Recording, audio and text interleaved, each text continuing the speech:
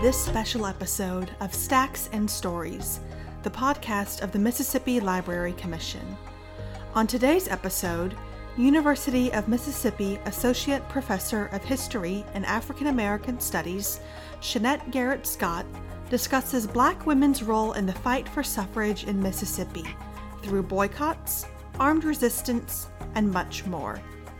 This presentation was made possible through a grant by the Mississippi Humanities Council. Please note that the audio has been pulled from the video Black Women and the Suffrage Movement in Mississippi, 1863 to 1965, originally recorded on June 26, 2020, as part of the Mississippi Library Commission's Lunch Lecture Series. The audio has been edited to better fit the podcast format. Stay tuned. Okay, we'll begin. Hello and welcome to the Library Commission Summer Lunch Lecture Series. These lectures are sponsored by the Mississippi Humanities Council, and this week's event is co-hosted by the Madison County Library System. Before we get started, you'll be muted throughout so we can pay attention to our speaker. If you want to comment, just put it in the chat and we'll loop back to those questions at the very end. And then once we get through those, you can unmute and ask questions directly at the end too. So today we're going to hear from Dr. Shanette Garrett Scott, who's going to tell us about Black women and the suffrage movement in Mississippi, 1863 to 1965. Dr. Garrett Scott is a native Texan and an associate professor of history and African American studies at the University of Mississippi. Her research focuses on race, gender, and capitalism. An in-demand speaker, she has lectured and conducted workshops across the United States and internationally. Her first book, Banking on Freedom, A History of Black Women in Banking, published by Columbia University Press, was shortlisted for the 2020 Hagley Prize for the Best Book in Business History, and it won Best Book in African American Women's History Prizes from the Association of Black Women Historians and the Organization of American Historians. Dr. Garrett Scott is featured in the PBS documentary Boss, The Black Experience in Business, and is a consultant for an upcoming documentary series about women's suffrage for Mississippi Public Broadcasting. Follow her on Twitter at Yvonne Rebel, and keep an eye out for her new website, www.sgarrettscott.com. So welcome to Dr. Garrett Scott, and I will let you take it away. Great. Hello, everyone. Thank you, Tracy, for inviting me, and thank you to everyone who has shown up. So I went back and forth, and Tracy and I discussed this about whether or not to show slides or to show myself, but I decided kind of at the last minute that I probably should do the slides. I think that it would be easier for people to follow, to look at the slides and just listen to me talk. But after the presentation, I'll come back on and we will have our Q&A. So remember, the links to the slides are also in the chat. And I plan to talk for just about 40 minutes or so, and that should leave us about 10 to 15 minutes for questions. So let me share my screen. Ida Bell's smile. This, Jim Wells figured, would be the last image in his mind before the bullet blew his brains out. One of the two gunmen in the room trained his rifle straight at Nelson Gill, a white Union veteran from Illinois, and the other nervously swung his gun between Wells and the about 36 other Black men and women gathered at Gill's Holly Springs home. The two gunmen burst through the door just as the gathering had finished its prayer. Now, Jim Wells recognized both of the gunmen, Jim House and William Holland, one a former enslaver, the other editor of the local Holly Springs newspaper, both Klansmen. It was only 1867, and the KKK in Mississippi only occasionally hid their identities from freed people they terrorized through night raids, beatings, and threats to run them out of town. House and Holland weren't even dressed in the distinctive Black Klan robes of the Mississippi Klan. They wanted the people there to know who they were.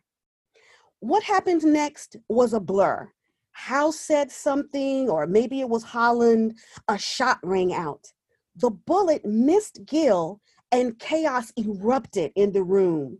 Men and women screamed, ducked to the floor. Some ran from the house. The two gunmen looked at each other and they left. Perhaps, the adrenaline that was coursing through their veins had subsided. Perhaps they had really never mustered the courage to shoot a man in cold blood. Besides, the message had been sent. You vote, you die.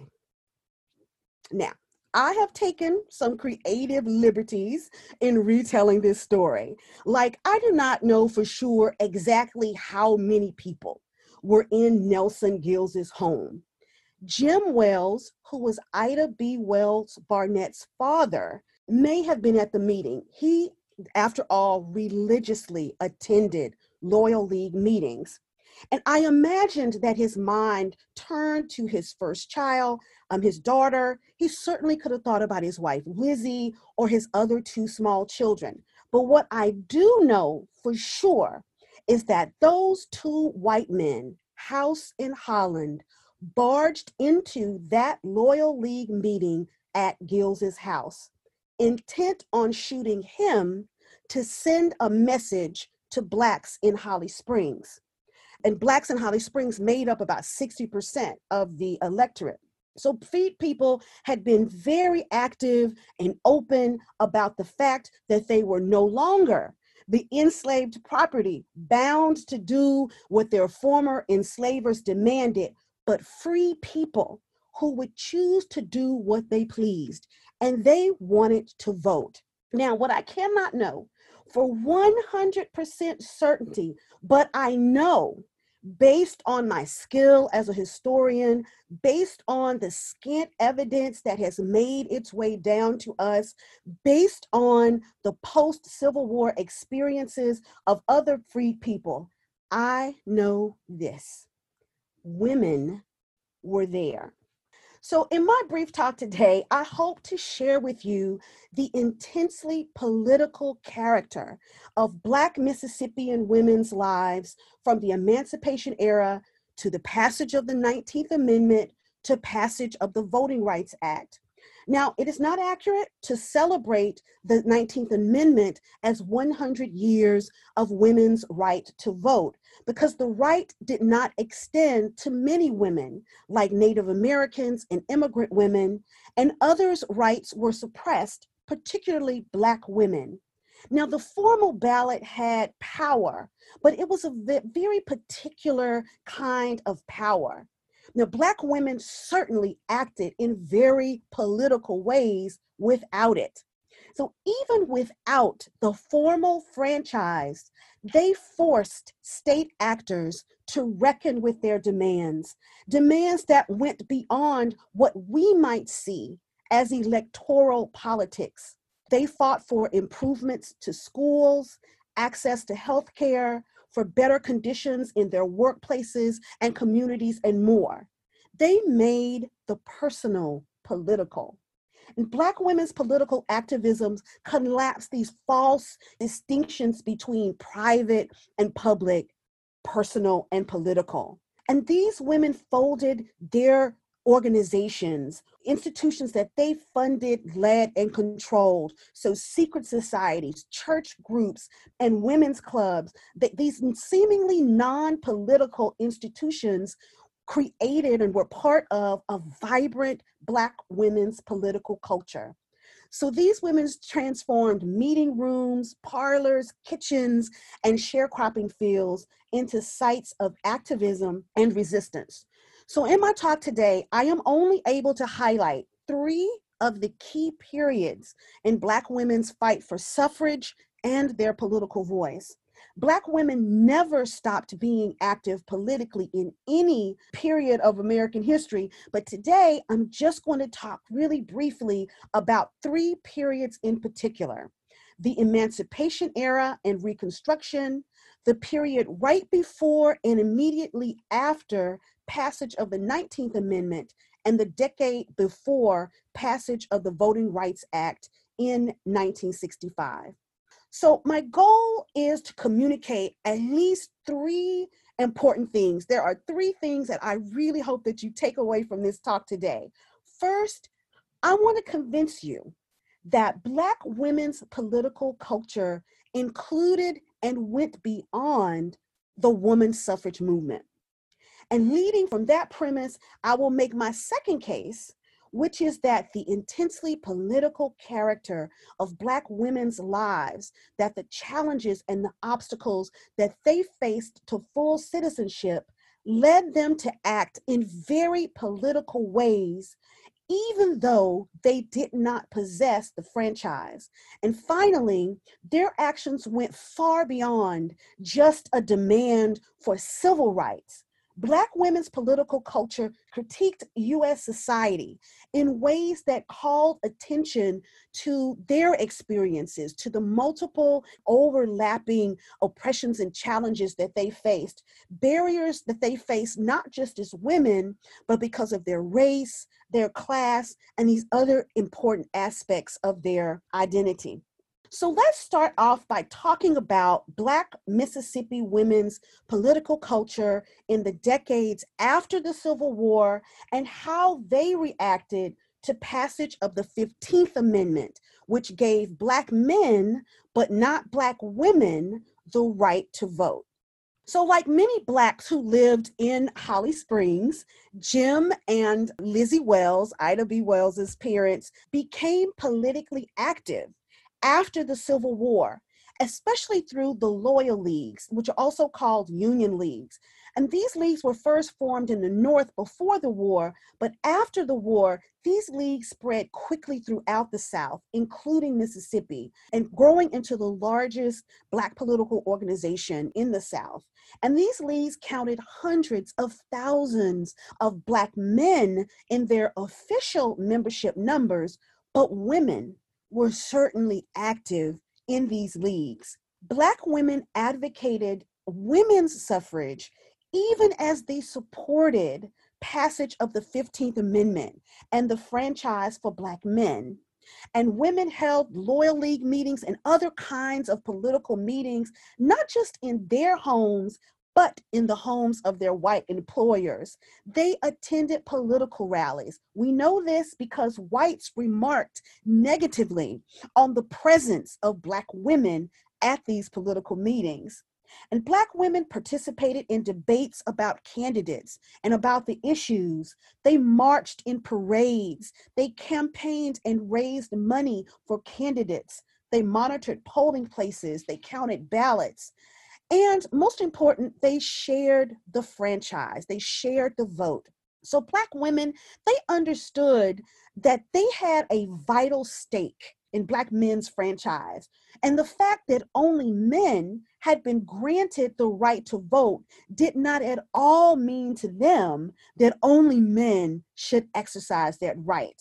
So a man's single vote expressed the collective will of the women and even the children in his life. So Black women made decisions about how their fathers, husbands, and sons would exercise their shared political power.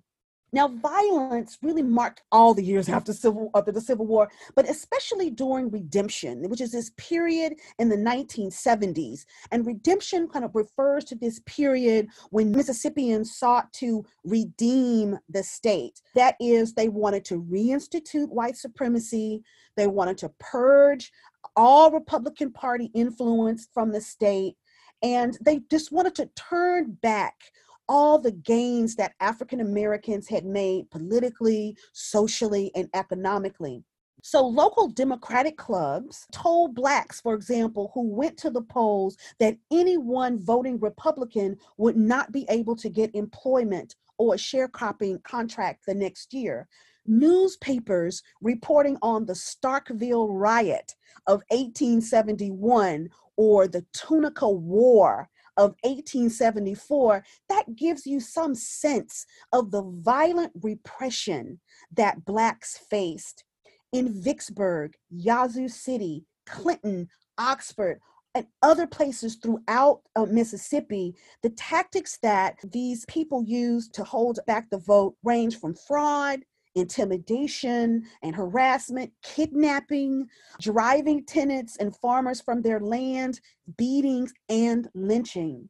And so women, as political actors who went to the polls, who participated in parades and these mass political meetings, who openly expressed their support of the Republican Party, women counted among the hundreds lynched. In Lafayette County, is how they say it in Mississippi, for example, the KKK, which I want to note included the police, businessmen, and prominent civic leaders in the town, boasted of killing more than 24 Black men and women and then throwing their bodies into the Yakima River. In Monroe County, Democrats shot up a church where women and children had gathered before walking together to the polls. So Black women then faced this considerable physical risk, even death, because of their political activities during Reconstruction. So this extralegal violence and the economic repression of redemption was buttressed, it was reinforced, it was institutionalized with laws like the 1876 election law, and of course, the capstone, the 1890 Constitution, which effectively stripped Black men and by extension, Black women of the formal ballot. So just to give you a sense of how effective this mix of violence, economic repression, and legal disenfranchisement was, in 1867, 70% of the eligible Black men in Mississippi were registered to vote. By 1892, just 2 years after passage of the Constitution, that number stood at less than 6%. Loyal Leagues, however, had not been the only formal site of women's political politics. Remember, I said before, churches, secret societies, schools, clubs, these had all been places where women addressed intricately linked political, economic, social, and personal concerns. So let's explore some of their activities before and after passage of the 19th Amendment. So the interlocking influence of racism and sexism constrained Black women's voice in formal politics, but it also expanded their political concerns and their political imaginations. So regarding the formal ballot, Black women participated in Mississippi only peripherally in what was essentially a white woman's suffrage movement. And the reasons for their absence are both simple and also complex. So the simple reason is that white women's suffrage groups in Mississippi and throughout the South stoked these fears of what they called Negro domination. So pro-suffrage arguments and appeals assured white men that white women's votes would uphold racial segregation, not destabilize it. And some, of these women suffragists used virulently racist rhetoric, but for most others, their rhetoric was far more quiet and refined and polite, exhibited in, these innocuous or euphemistic kinds of terms like educational and property qualifications. But all of this rhetoric on both sides, the kind of virulently racist as well as the very polite society rhetoric, all serve to shore up the system of white supremacy. And so let me be really clear about what I mean by white supremacy.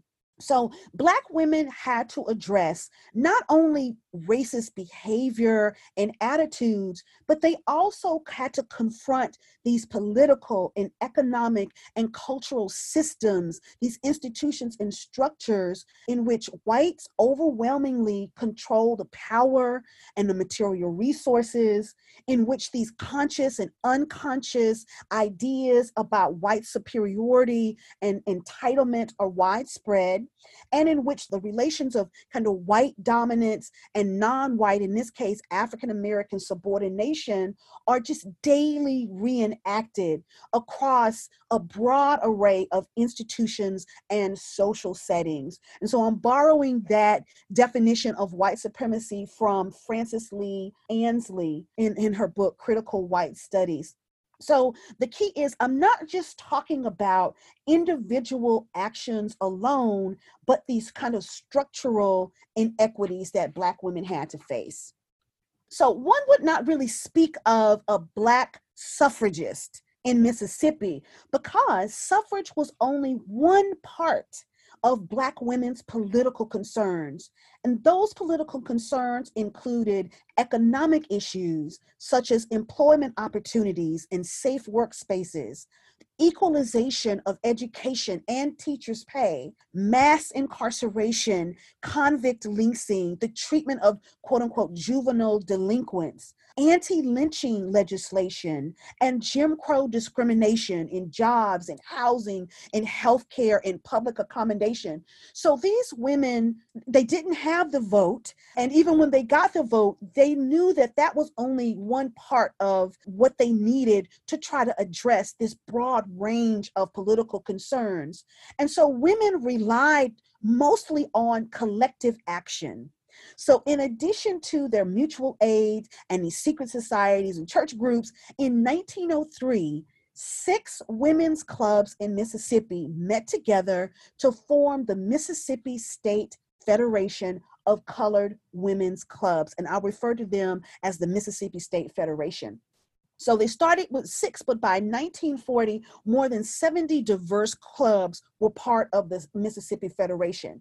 Now, I only have time in this very brief presentation to just outline just a few of the Mississippi Federation's most important local and goals, but they also had local, state, and national initiatives. So in the years before and after passage of the 19th Amendment, Black women bound together to address issues of critical importance to Black communities. So the Mississippi State Legislature never passed suffrage for women, but after passage of the 19th Amendment, its sentiments, though, stood firmly with the newly enfranchised white women voters. And Mississippi suffragist Belle Kearney had warned about the, quote, horror of Negro suffrage, end quote, and she advanced fears about, quote, a dark tinted regime, end quote, engulfing the state. And so these women who were deeply invested in the system of white supremacy that buttressed and privileged their position, these white Southern suffragists publicly supported disenfranchising Black women. So no women in Mississippi voted in 1920 because the legislature conveniently used a registration deadline rule to exclude all women from the polls. But Black women did stay busy. Black women recognized the importance of their newfound civic right. In 1920, the Mississippi Federation created a number of new departments, including a civics department that was led by Mary Montgomery Booz of Mount Bayou. And in 1921, they attempted to enroll at local courthouses and registrar's office, and they encouraged women to pay their poll taxes. They called for federal enforcement of the 19th Amendment, and they worked within the Republican Party structure in the hopes that this service would be rewarded with full citizenship rights. And so those who were able to register did cast ballots. Women also supported colored Republican clubs. And in 1924, Mary Booz would help to organize the National League of Republican Women, and she became the first African-American woman to sit on the Republican National Committee. But just as in Reconstruction, whites resorted to extralegal violence, to disenfranchisement practices like these literacy tests, and also economic repression to control women voters. So, for example, in 1929, a Black woman explained why it was that Black women in Jackson, Mississippi, did not form a political club or even press openly for their voting rights. She wrote to Nanny Helen Burroughs, well, we have some good women, but they do not want their names published, because the whites would publish their names in the paper, because white principals and school board members threatened to fire them if they voted. So a number of these women were teachers. But despite these threats, Black women continued to address issues of citizenship rights and economic opportunity by advocating around issues that are close to home. So the racial climate of Mississippi meant that kind of open agitation for civil rights could be a death sentence. At the same time, though, the state did not hide its disdain for its disenfranchised citizens. Black citizens suffered poor funding of schools, lack of adequate housing and municipal services, low pay for teachers. So these issues, such as community health initiatives that the Mississippi Federation undertook, including organizing National Negro Health Week activities and raising money for Black hospitals in Mississippi, raising money for schools, which received just a fraction of state funding compared to white schools, as well as neighborhood beautification projects, essay contests. All of these kinds of activities allowed Black women to flex their political muscle. They petitioned local and state and federal legislatures. They raised money from multiple sources, and they mobilized constituencies from across the state. And so, as the young historian Kamara Heron argues, the leaders of the Mississippi Federation remade themselves as power brokers. And they leveraged their economic buying power and their social influence to make these appeals for public recognition and for funds. They were carving out public space. So the Federation opened a home for the elderly, a training school for Black children, a YWCA in Jackson. So they created these sites of Black authority and care, community care, that challenged the policies of segregation and Jim Crow disenfranchisement. So even without the vote, Black women highlighted the state and the local government and even the federal government's failures. And they empowered themselves to administer public services, to be the kind of political voice for their communities. They created a civic culture that was committed to Black self-respect, to economic independence, education, and social justice, in which Black women's priorities, their values, were central, in which they actively participated. So we are more than halfway through our talk. And in the last 10 minutes or so, I will talk about women's efforts to secure federal protections for their voting rights as part of the civil rights movement. But I'm really going to privilege their more radical fight for economic justice. So the early civil rights movement in post-World War II Mississippi did not focus on integration. Vital institutions and businesses filled Black communities. I mean, just think about the Black Wall Street on Farish Street in Jackson. So these vital businesses and institutions meant that most Black Mississippians wanted the political and economic tools to enhance their communities and equalize resources. For them, that was a more important priority than integrating socially, with whites. So here, the vote proved even more critical. Now, some people, of course, they did want, were arguing for equal access, for example, to graduate and professional school education. Think about Clinton King, one of the first Black people to try to integrate the University of Mississippi in the late 1950s. And of course, people argued and agitated for job opportunities in the mainstream U.S. economy.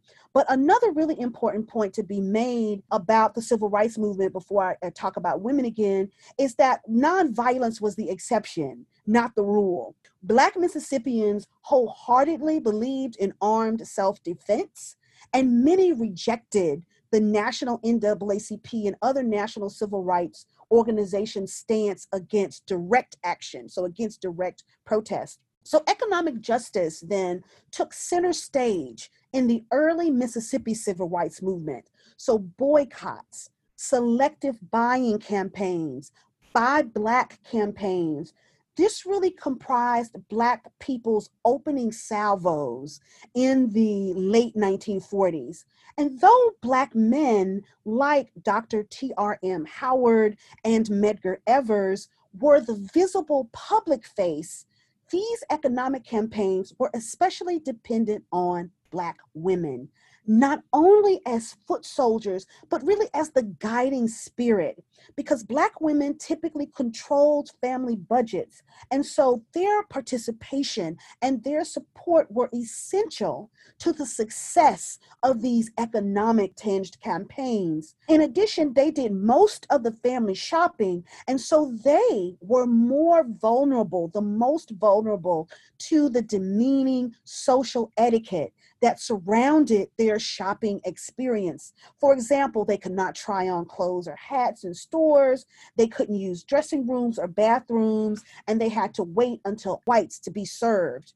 So one early boycott campaign that received really national recognition was the 1952 Don't Buy Gas Where You Can't Use the Bathroom campaign, and was organized by the Regional Council of Negro Leadership. So the RCNL held mass meetings. They attracted over 10,000 people, but it had almost no women in its executive leadership, nor did any women speak publicly from the dais.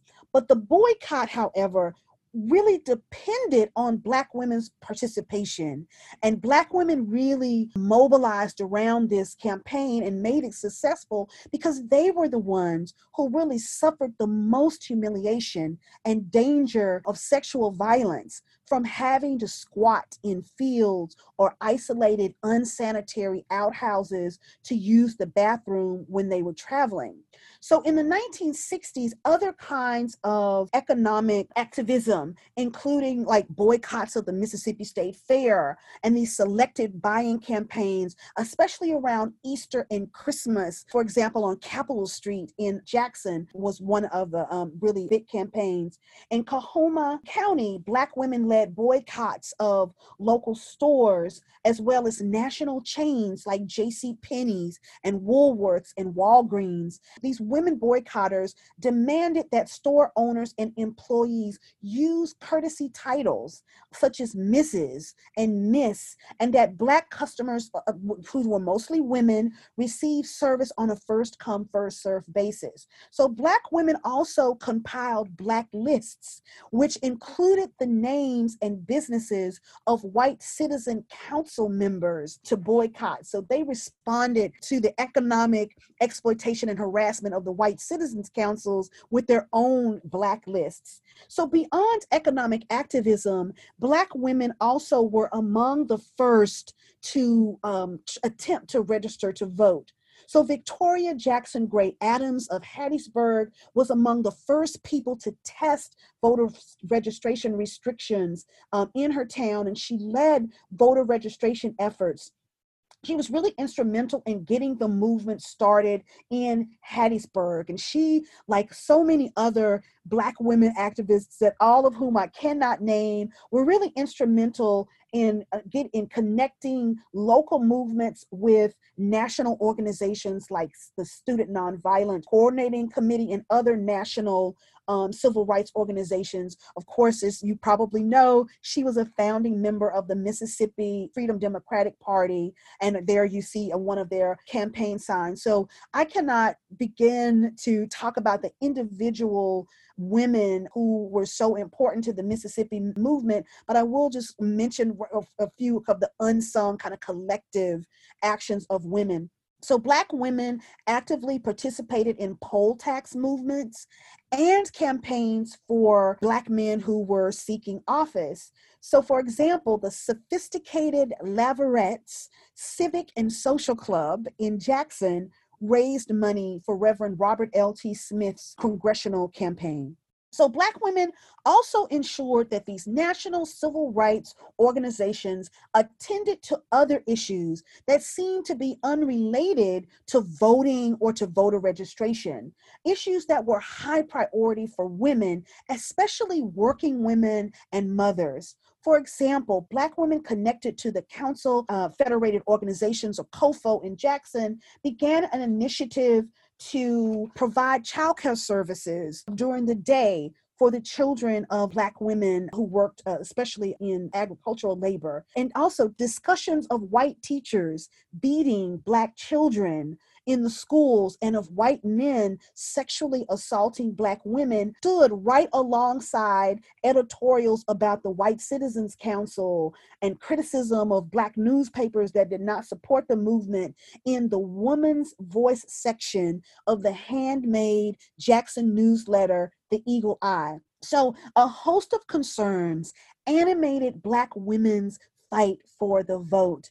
They included, of course, the kind of strictly political issues, but they were also interested in economic issues that addressed the inequities inherent in American capitalism, as well as a special concern for women as workers and professionals, but also as wives, mothers, and caregivers. So as I close my talk, I want to revisit really quickly my comment about nonviolence in the movement. So women were not only on the front lines, but they also suffered racial sexual violence for their commitment to the fight for the vote and for civil and economic equity. So I want to reiterate, nonviolence was the exception, not the rule. Activists debated and at times rejected the usefulness of nonviolence, especially because they faced such prolific violence from whites in Mississippi: lynchings, bombings, beatings, gang rape, and other kinds of sexual abuse and harassment, and even mass starvation. And here I'm thinking about the 1962 food blockade in Lafleur County. So Blacks actively engaged in and advocated armed self-defense. And because I want to definitely leave time for questions, I'll just leave you with these images here. But I do want to just quickly mention that the movement in Mississippi even had a squad of Black women enforcers. So the Natchez Deacons for Self-Defense did not recruit women as members, but women played a significant role in enforcing sanctions on internal enemies to the movement. So during an economic boycott in 1965, women punished female informers. So they suspected that there were certain Black domestics who were providing, either voluntarily or through coercion, information to the white power structure. So a team of NAACP women was organized to physically discipline the suspected informants. And armed women, of course, were at the forefront of the Black Power movement in Mississippi. So to be sure, Black women put themselves in the line of fire. They suffered imprisonment, brutal beatings, and rape and sexual abuse in their fight for voting rights. And I think it's important that we highlight the sexual exploitation aspect for Black women as part of their political activism and as an important political concern. So it might seem kind of unnecessary. You might even think, that it's kind of lurid to kind of talk about sexual violence, but it's really crucial. And I'm really borrowing here from Danielle McGuire and her work at the Dark End of the Street. It's really crucial that we hear the testimonies of women through their voices and through their bodies who countered this effort to shame or stereotype them as, unchaste or loose. And it is a way to recognize their personhood and to recognize the continuing racial sexual violence against Black women, especially trans and queer women, that continues today. So, as I close, if one looks only for membership in suffrage clubs or the exercise of formal power in the halls of state to understand the development of political power for Black women, they do so at their own peril.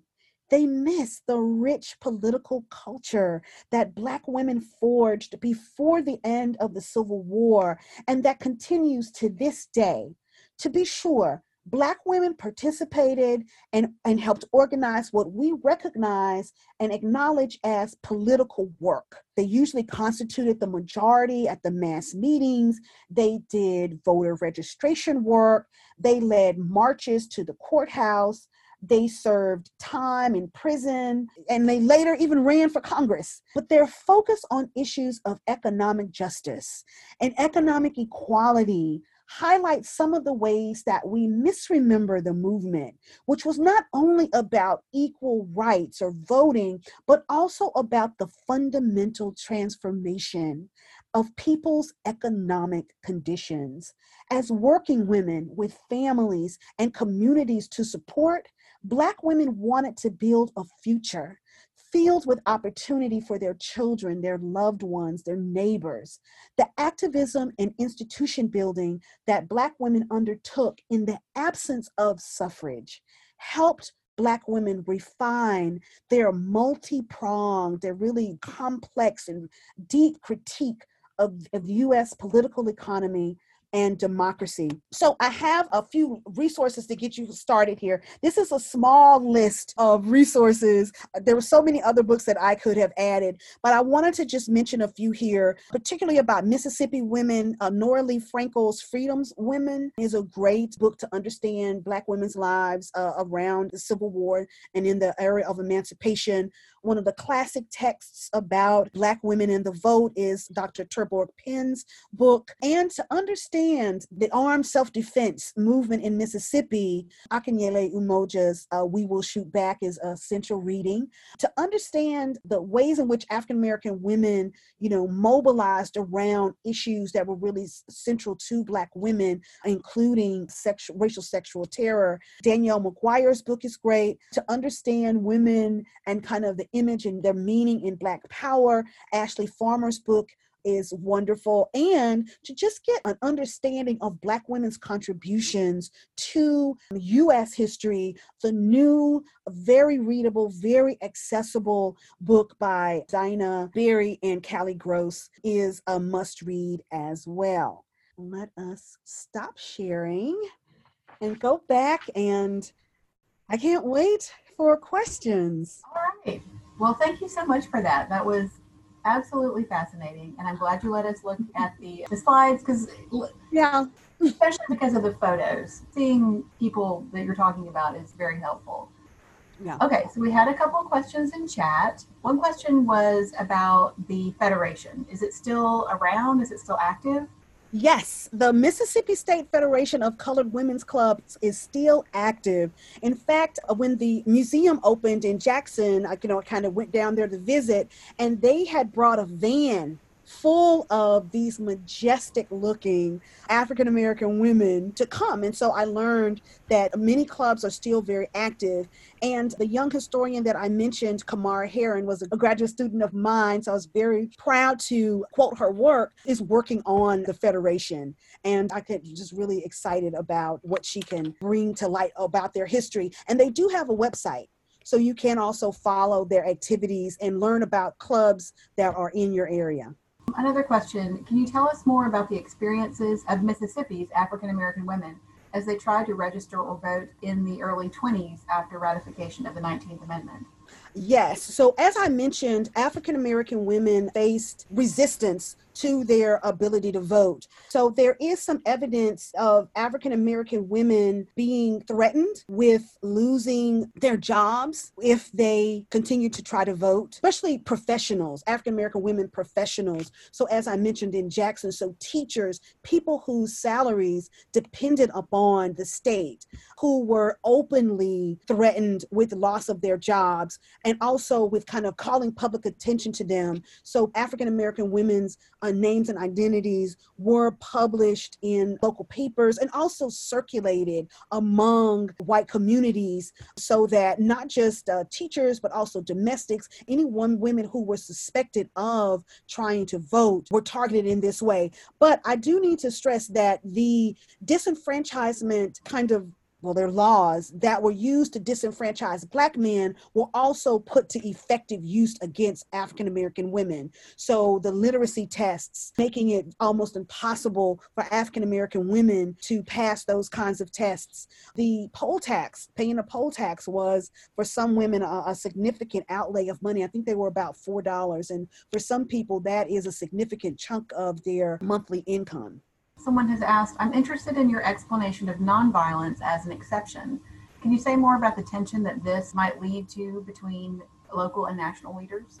So I would have to say that even among national civil rights organizations' leadership, there always was a vibrant debate and tension about nonviolence versus armed self-defense. Because the reality was that these people on the ground were facing incredible repression and violence. Many people did not feel comfortable leaving the house without their weapons. So it was a vibrant debate. And there was a tension, but the tension was more in trying to put on a more public, nonviolent face than it was about completely eradicating armed self-defense. So in Mississippi, for example, Blacks actively engaged in and they advocated for self-defense.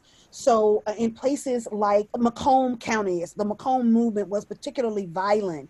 And Ora Bryant and Charles Bryant, who were really active in the movement. For example, Ora Bryant, one night, she saw someone pull up into her home. She pulled out her shotgun and took a shot. So even though the people in the car had been able to get the bomb out of the car and blow up the front part of her house, her bullet hit the mark. And that whole summer, the rest of that year, she and her husband took turns as armed pickets for, watching out for their homes. So that is, an example of African Americans' nonviolent response. And then I also want to mention that even around the Emmett Till trial, T.R.M. Howard's home, for example, had been kind of a center of information and a place for people to kind of understand the trial that was taking place. And armed pickets and Black self-security were, a staple there.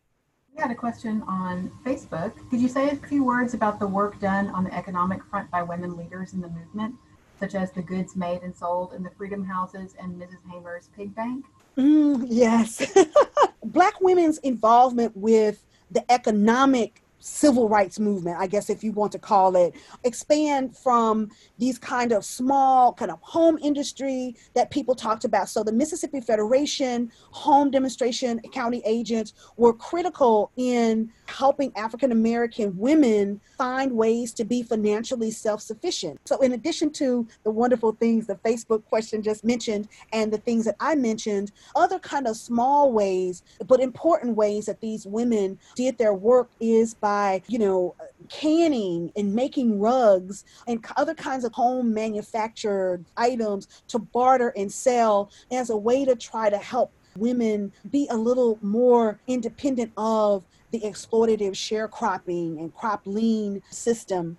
Another really important initiative that I think very few people know about is this Made in Mississippi campaign. And that was a national campaign in which Mississippians boycotted national companies that produced goods in Mississippi.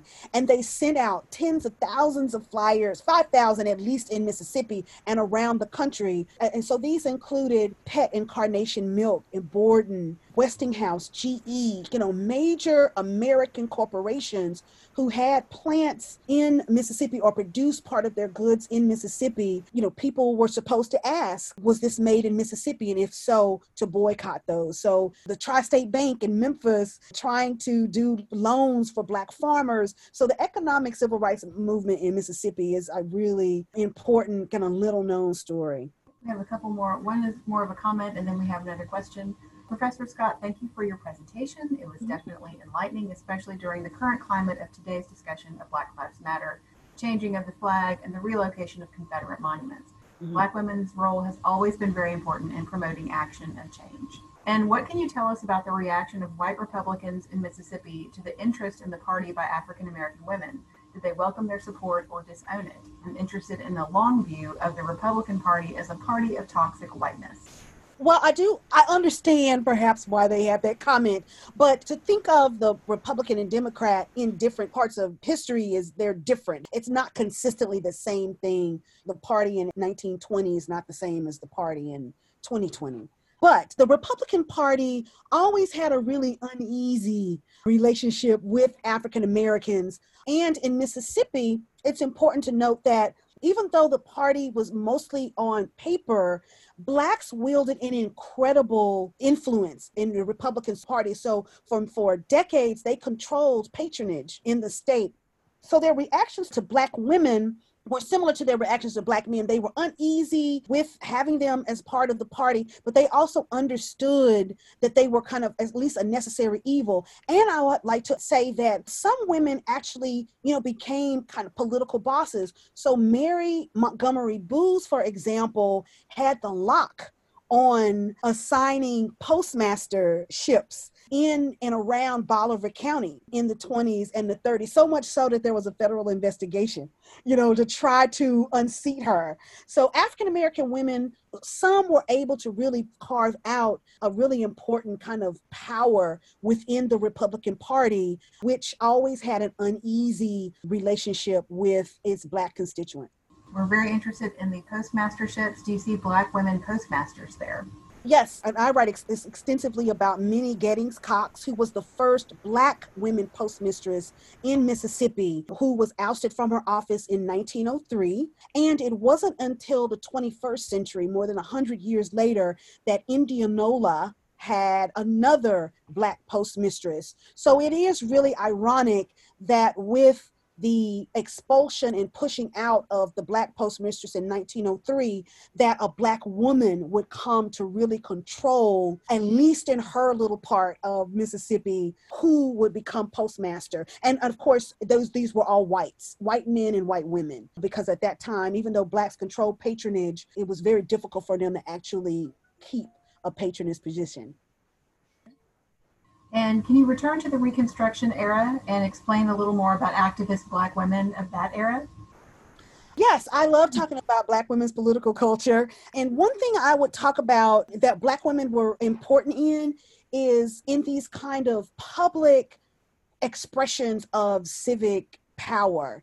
So they were really important, for example, in parades. And I don't think that we really can, appreciate the importance of parades. But in Mississippi in particular, a lot of the stuff like the Tunica War or the Clinton riot or race massacre, as we call it today, really revolved around these African Americans occupying what was considered white space. So African Americans' claims on space, I talk about how they map a kind of civic geography. So as they walk and march in these parades, and I mean, these parades were, wonderful. In Holly Springs in the late 1860s, since I know more about Ida B. Wells and her and the political culture that shaped her, there was a parade that whites described as more than a mile long, a procession of African Americans wearing these red sashes, which were the symbol of, the Republican Party, with floats, and armed men, so Union veterans wearing their uniforms and holding their arms.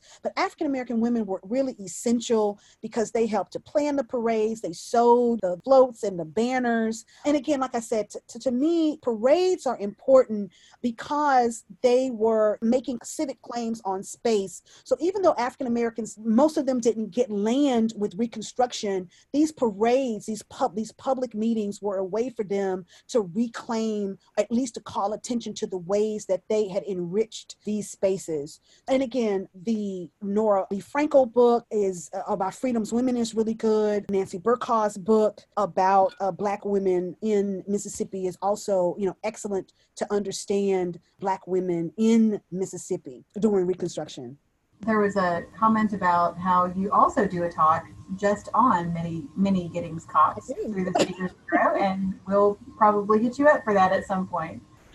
Let's see, another question. Let's see, actually it's a comment. For those interested in more about the political cultures of Holly Springs and Ida B. Wells, see your essay, co-written with Dr. Jody Skipper, Rondalyn Pears, and Beth Cruz, upcoming in Southern Cultures Journal, a special women's issue in the fall. Right. It's called Remembering Ida, Ida Remembering. And it's about instead of thinking of her as this, I mean, she wasn't a singularly extraordinary woman, but thinking about the community that molded and shaped her political vision. So looking at Black Mississippians, in particular Black women's political culture in Marshall County. That sounds great. We'll have to look for it. Well, Dr. Garrett Scott, thank you so much for this. This was a fascinating talk. I think we all learned a lot. And you're a great, engaging speaker, and we'll have to do this again. Oh, yes. And I know that some people, I probably didn't answer everyone's questions, but you can always Google me. I'm at the University of Mississippi. So I would be more than happy to answer any questions anybody had if they wanted to email me. That's wonderful.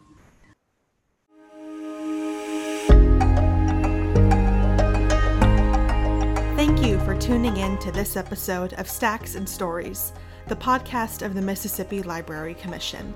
We hope you will tune in next time, and we encourage you to visit your local public library often.